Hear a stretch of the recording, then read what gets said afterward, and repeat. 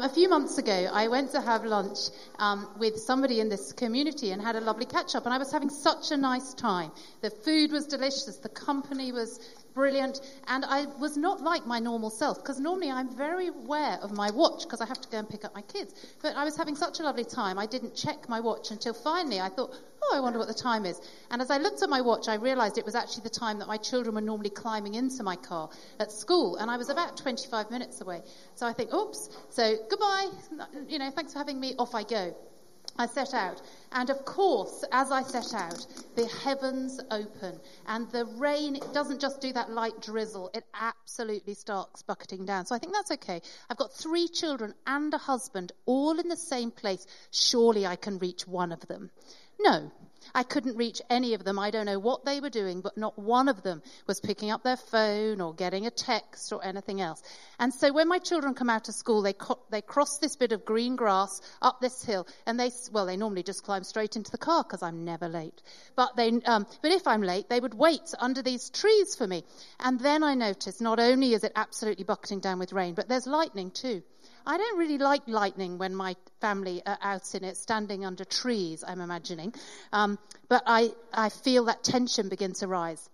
I'm driving along, I don't know whether I was faster than I should be, probably.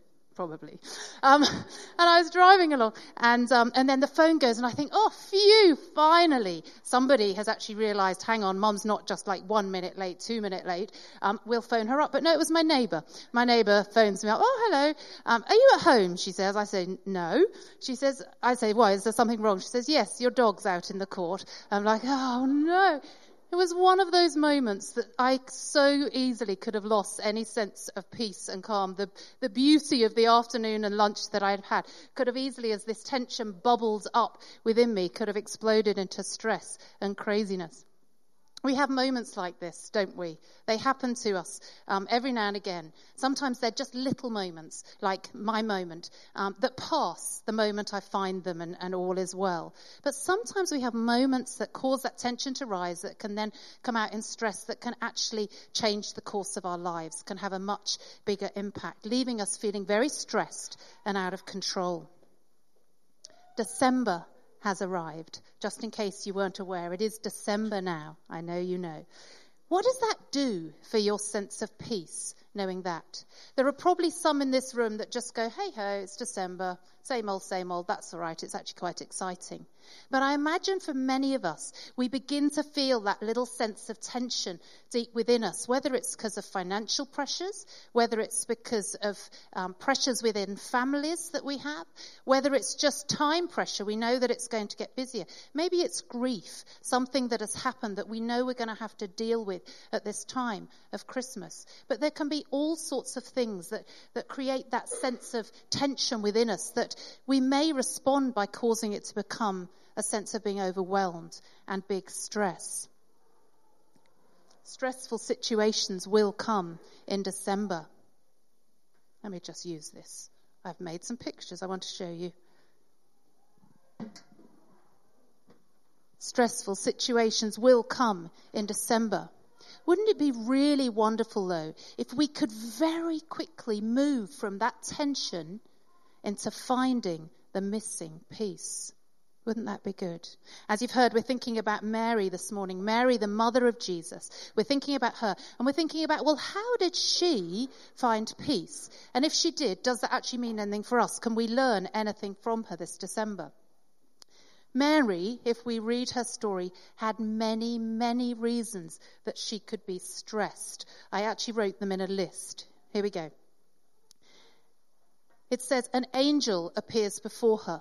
If you read the Bible of angels appearing before people, generally the response is terror type response. So this could have caused anxiety in her. She's told she's going to conceive a child supernaturally. That would leave you feeling rather out of control, I imagine. She's not married and she's pregnant. And in that situation and in that culture, that could lead to you being killed, stoned to death, because obviously you've been up to things you shouldn't have been up to. Her future husband is going to find out. We get the sense that Joseph's probably quite a nice man, but how is he going to react? Would be asking a lot of him. In the early days of her pregnancy, she cares for her elderly relative Elizabeth during the last 3 months of her pregnancy. This woman was seriously old. It was a miraculous pregnancy. And so I can't imagine that it was a breeze, those 3 months, or staying with her for the birth. When Mary herself was heavily pregnant, she has to leave her own family and travel a 4-day good walk to Bethlehem. I don't imagine it was all that comfortable. There's no mention in the Bible of a donkey, but if there was a donkey there, I can't imagine that would have been much more comfortable. Let's not think about that.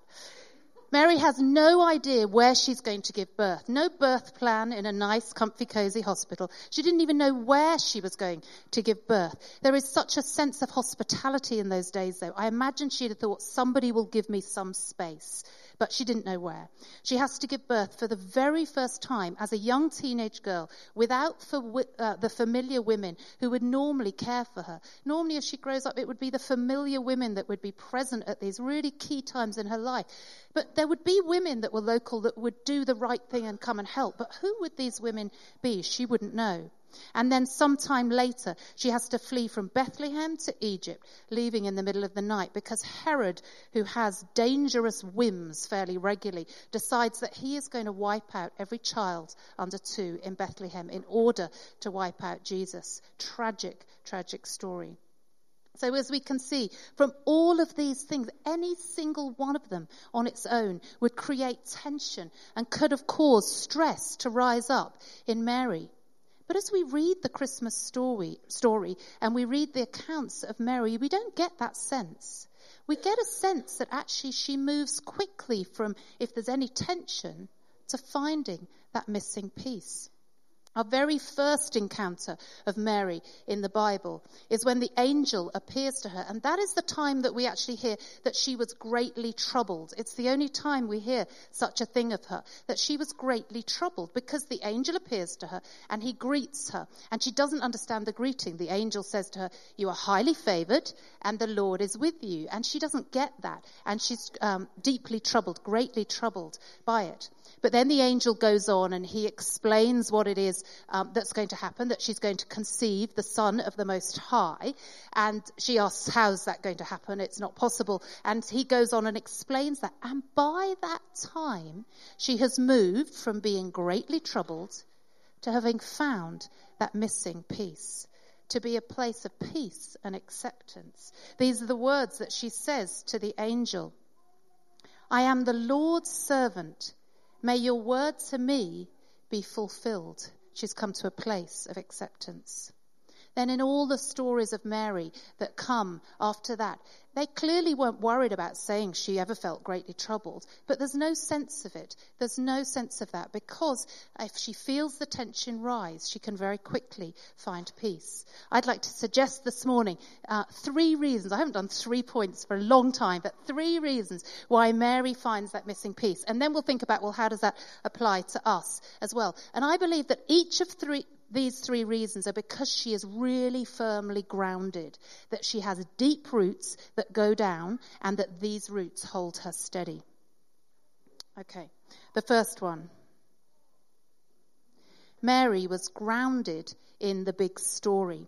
Mary was a young Jewish girl. She would have had no doubt whatsoever about her identity, about the identity of her people as well, because her roots were very deep down in them. Her people, the Jews, were the chosen people of God. They were called by God to worship him, and they were called by God to be a light to the nations, that other people in the world around would know who God was, because they would look at the nation of Israel and they would discover that. Mary's whole life, everything about her life, what she wore, what she ate, what she spent her time doing, who she spent her time with, who she was going to marry, all came out of this big story that she knew. They had a huge impact on her life. Her family would go to the synagogue weekly and learn more about this big story of theirs. They would recite prayers through the day that would be reminding them who God is, who they are, the big story. The Sabbath meal that was every single week was remembering a specific bit of the story, their big story. She knew it well. Mary and her people were waiting for a Messiah as well, a Saviour that would come, and they probably believed that he would come and he would kick out the Romans who were occupying the land at the time, and that he would restore peace and prosperity to the nation of Israel. Mary was grounded in this big story. So when events come that cause the tension and are greatly troubling to her, when she hears from the angel and then Elizabeth and then Joseph and then the shepherds and then the wise men, that her part in this story is not at all what she expected it to be, she moves from tension very quickly to finding this deep peace, because her roots are firmly grounded in this big story. Secondly, Mary knew she was not in control. She was a young girl in that part of the world, and she had very little control. Part of that was because many of the decisions that she made would have been made by her family in consultation with her, I'm sure. But they would have decided a lot of her decisions. Another reason she wouldn't have had an awful lot of control and decisions is because there probably weren't that many options. Her time spent deciding what to wear each day were probably quite considerably shorter than maybe young girls nowadays, or even sometimes me deciding what to wear. And also they lived in Roman occupation, and so that would have curbed an enormous amount of their freedom and choices. Mary, of course, would have made choices. She would have had some control of her day-to-day life, but she knew that she wasn't ultimately in control. She knew that from the big story that she'd heard since she was tiny, that she wasn't ultimately in control, that God was. She knew that it was where she sunk her roots down deep, that even if she had deep roots but they were in sand, she could have easily been blown over. But she knew from the big story that her roots were deeply sunk in solid, strong God.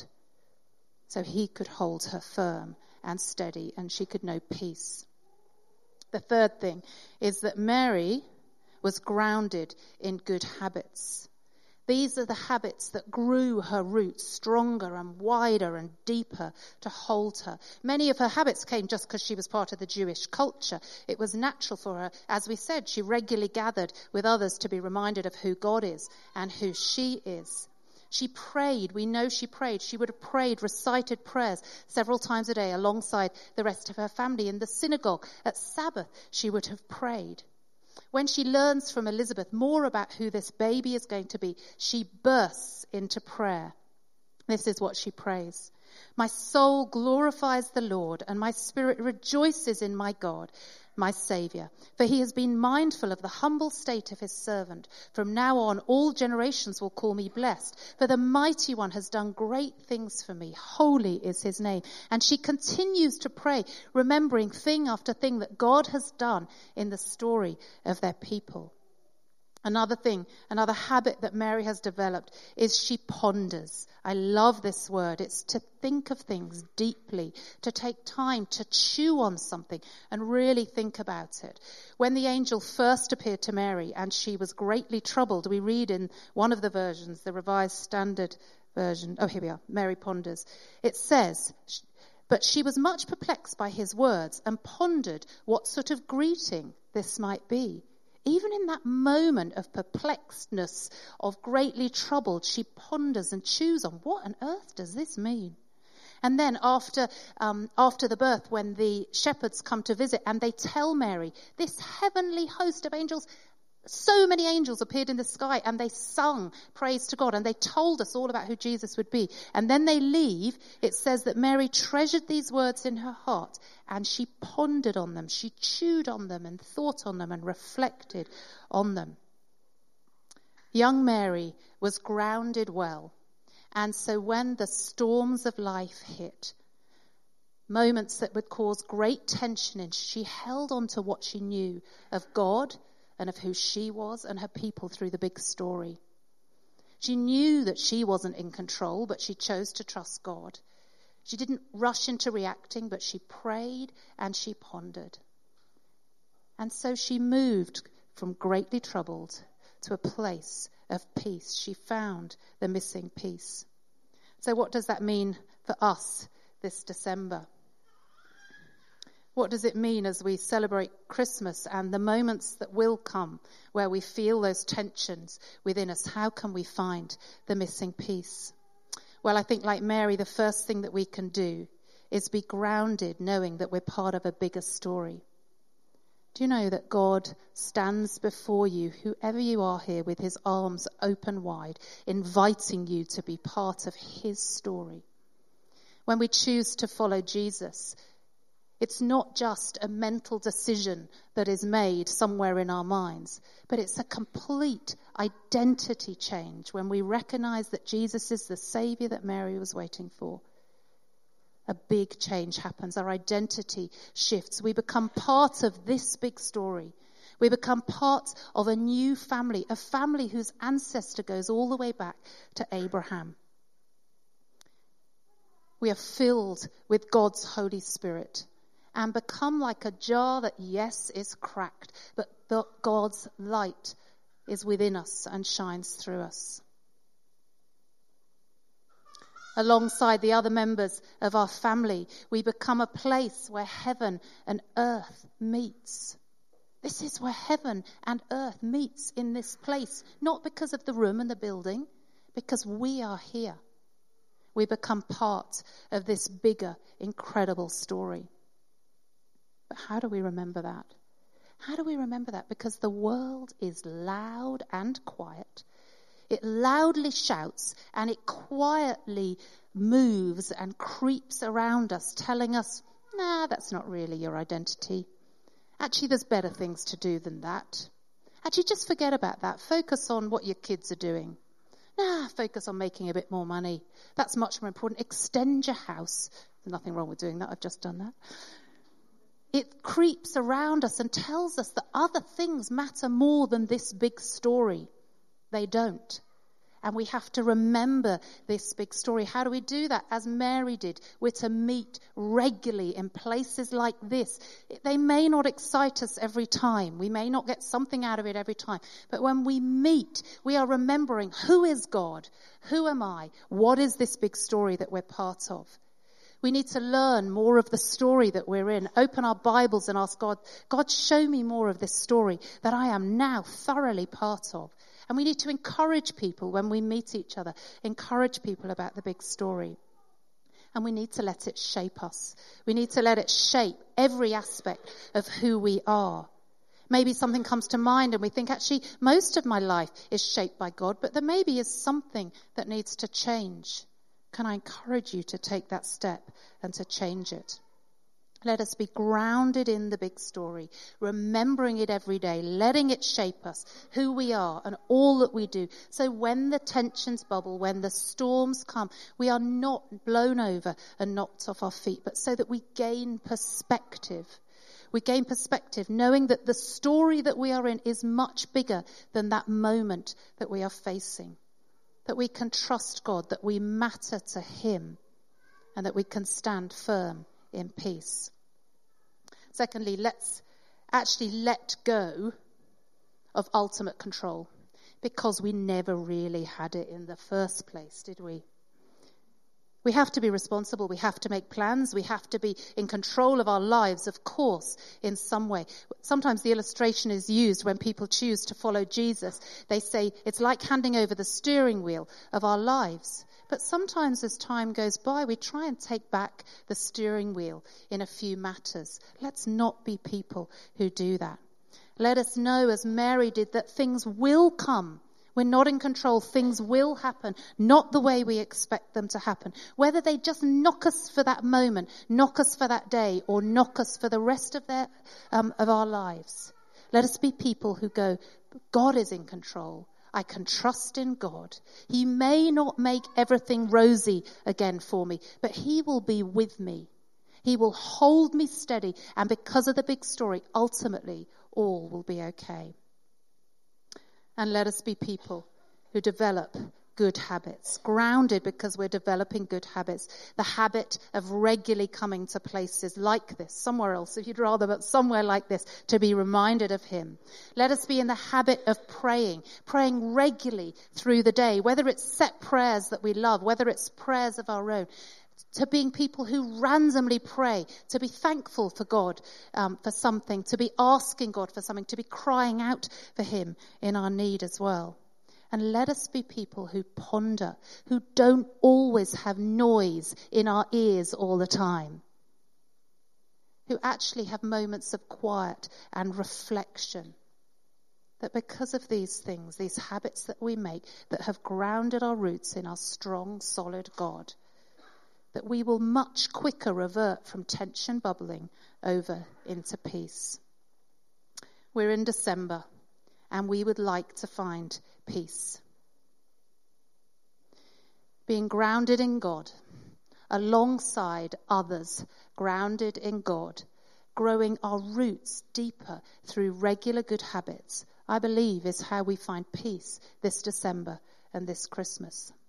I was thinking a couple of days ago about this talk and what I was planning to talk about, and I realized I'm actually giving it too late.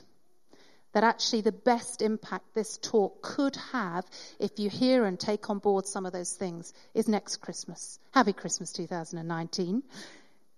Because by then, if we've done these things, our roots will be deep and wide in God and will be able to hold us still and hold us steady when the storms come. But I do know that many of you here are beautifully grounded in God already.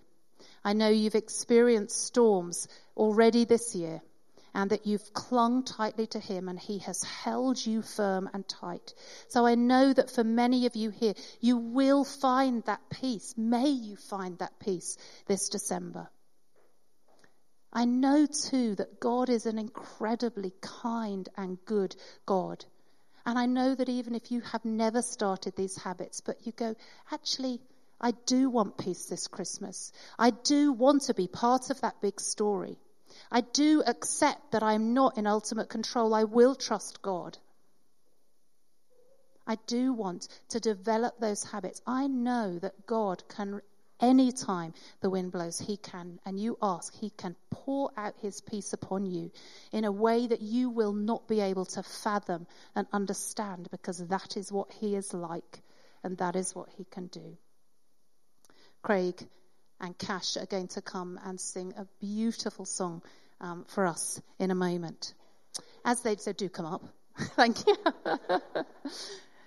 So as they play and sing, if you can tear yourself away from listening intently, and don't worry if you can't, can I encourage you to ask, well, how do I respond to that? How do I respond to what I've heard this morning? Whether I have heard it so many times before, and many of you will have, or whether it's new for me, how can I respond to what I've heard? And if one of the things that comes up is that you need to do something and you're not actually sure how to do that, can I really encourage you to talk to somebody you know, or come and talk to me. It is such a treat for me to have that type of conversation with people. So please come and talk to me. If you know that December is likely to be hard and challenging, please ask somebody to pray for you this morning. Whether it's somebody you know, or go into our corner over here and say, please will you pray for me? The prayer team will be over there, eager to pray for you guys. So please go over there. Grounded in God, we can find the missing piece this December.